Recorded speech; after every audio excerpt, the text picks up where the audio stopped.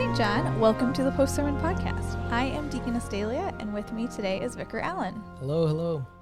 So today is actually the last Sunday that you are here with us at St. John, and so we're discussing your last sermon, at least as vicar, right? Yeah. Yeah. So how was it? How was the Sunday? It was emotional. It was a lot of mixed emotions happening because I'm just really thankful that I got the opportunity to be here at St. John and to share God's word. Let's get into, first, before we talk about your sermon, what was the text that you preached on? Yeah, I preached on Matthew 5. This is that section of the Sermon on the Mount. Jesus has just said the Beatitudes. He calls us the salt of the earth. And then he goes into speaking about the law. And for a little bit in chapter 5, you see Jesus talk about the law. First, he begins that Jesus did not come to abolish the law, but to fulfill it. And then he goes into speaking different parts of the law and how, he says that the ancients have heard it said this way. And then Jesus just expands on the law and says, no, you're not only breaking the law through action, but through many other means, through our words.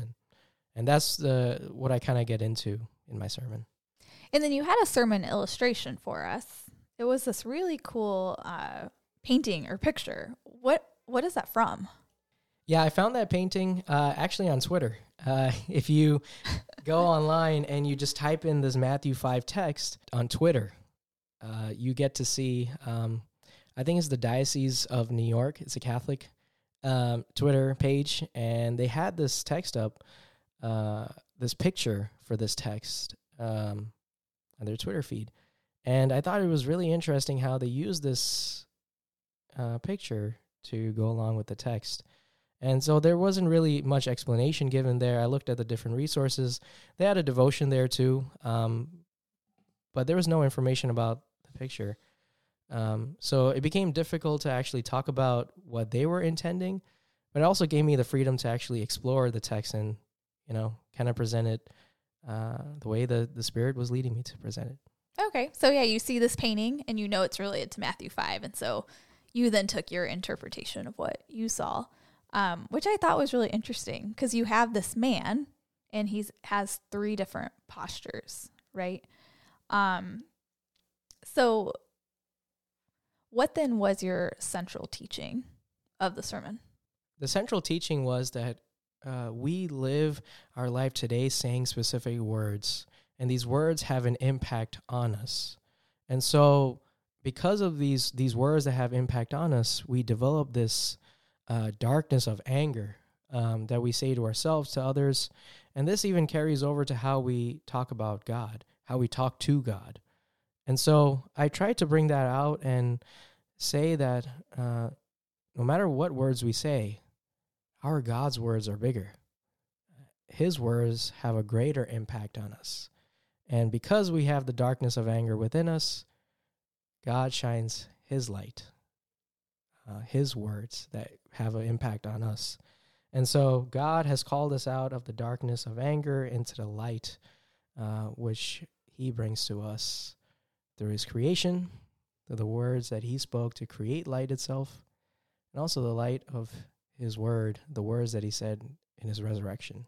So can you walk us through each posture of the man in the painting and then how it relates to these words that you mentioned that we speak? So the first posture is on the left side of the image. There's a man sitting on the floor in a fetal position. And what I got to explore in that is him kind of talking to himself, just mumbling words to himself. And we're not really sure what he's saying, but it seems as though from his posture, he's probably saying words that are affecting him negatively. Words such as, maybe you're not good enough, or what were you thinking? You made a fool out of yourself. Actually, the word fool comes from our text. And so I wanted to incorporate that we kind of do our self-talk. Whenever we're doing something, we're like, oh, wow, I could have done this different, or, I'm not sure how this made me look. And so I just want to bring those conversations that we have in our heads into the painting and kind of show maybe this man is saying the same thing too. And because of that, it does have an impact on him, on how he views himself. And this even carries over to how he speaks to others. And that brings me to the second posture, the man that's looking out the window, looking down at the world. Now, that man is, because that darkness of anger has developed, you're saying all these words to yourself. So now you're taking out those words of anger to others. And so I try to show that man that he's looking down at the world, saying all these angry words at people. And that's really affecting himself, but also others.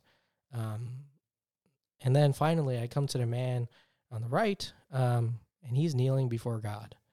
And so it kind of shows this opposite, where he's doing all these things in the world, but in front of God, he's trying to show this piety, that I'm giving this thanks and praise to God, that God would not see all the things that I've done, that God would just accept it.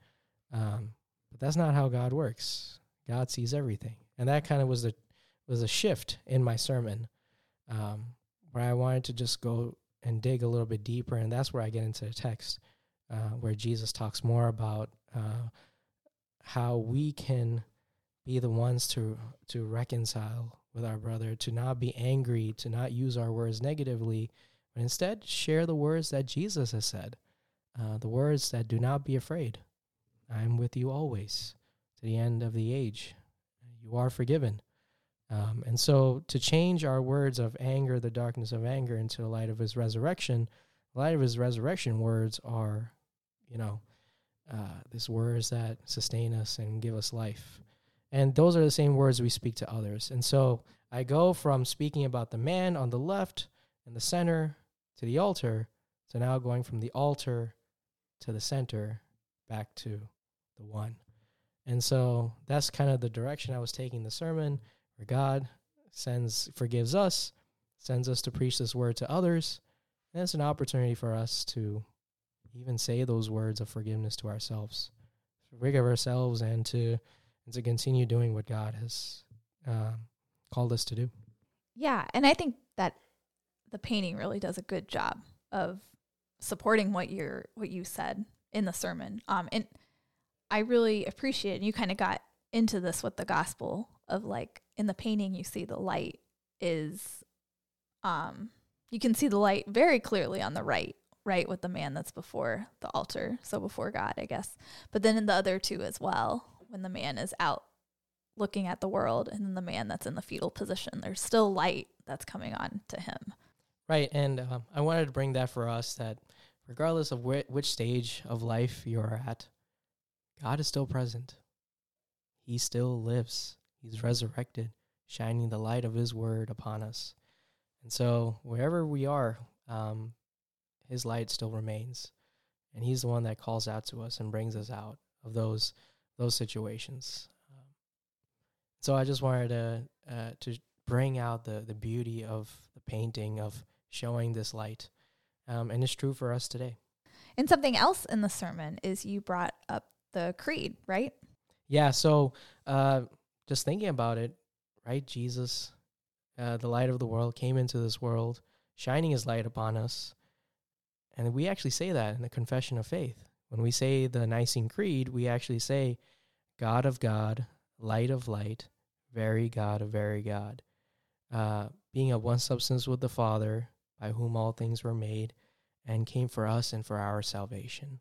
And so that is the story of how that light travels and carries over to us. And so I wanted to bring that out and just show the beauty that, yeah, this is what Christ has done. That's who he is. He shines light in the darkness of our world. He went to the cross in the darkness of this world so he can come back resurrected in full light.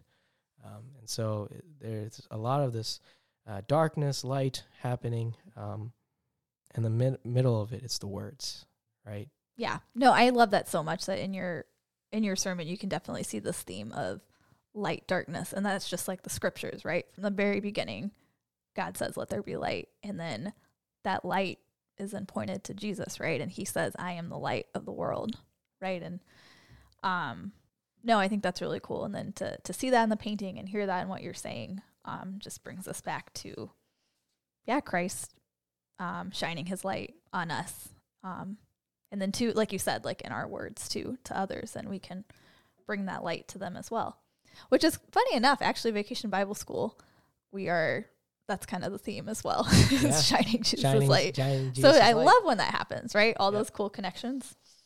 Well, excellent, Vicar. Really appreciate just talking about your last sermon with you. It's been a pleasure not only hearing you preach, but getting to then talk about it in the podcast for this past year. I cannot thank St. John enough for giving me that experience. Yeah. It's been great.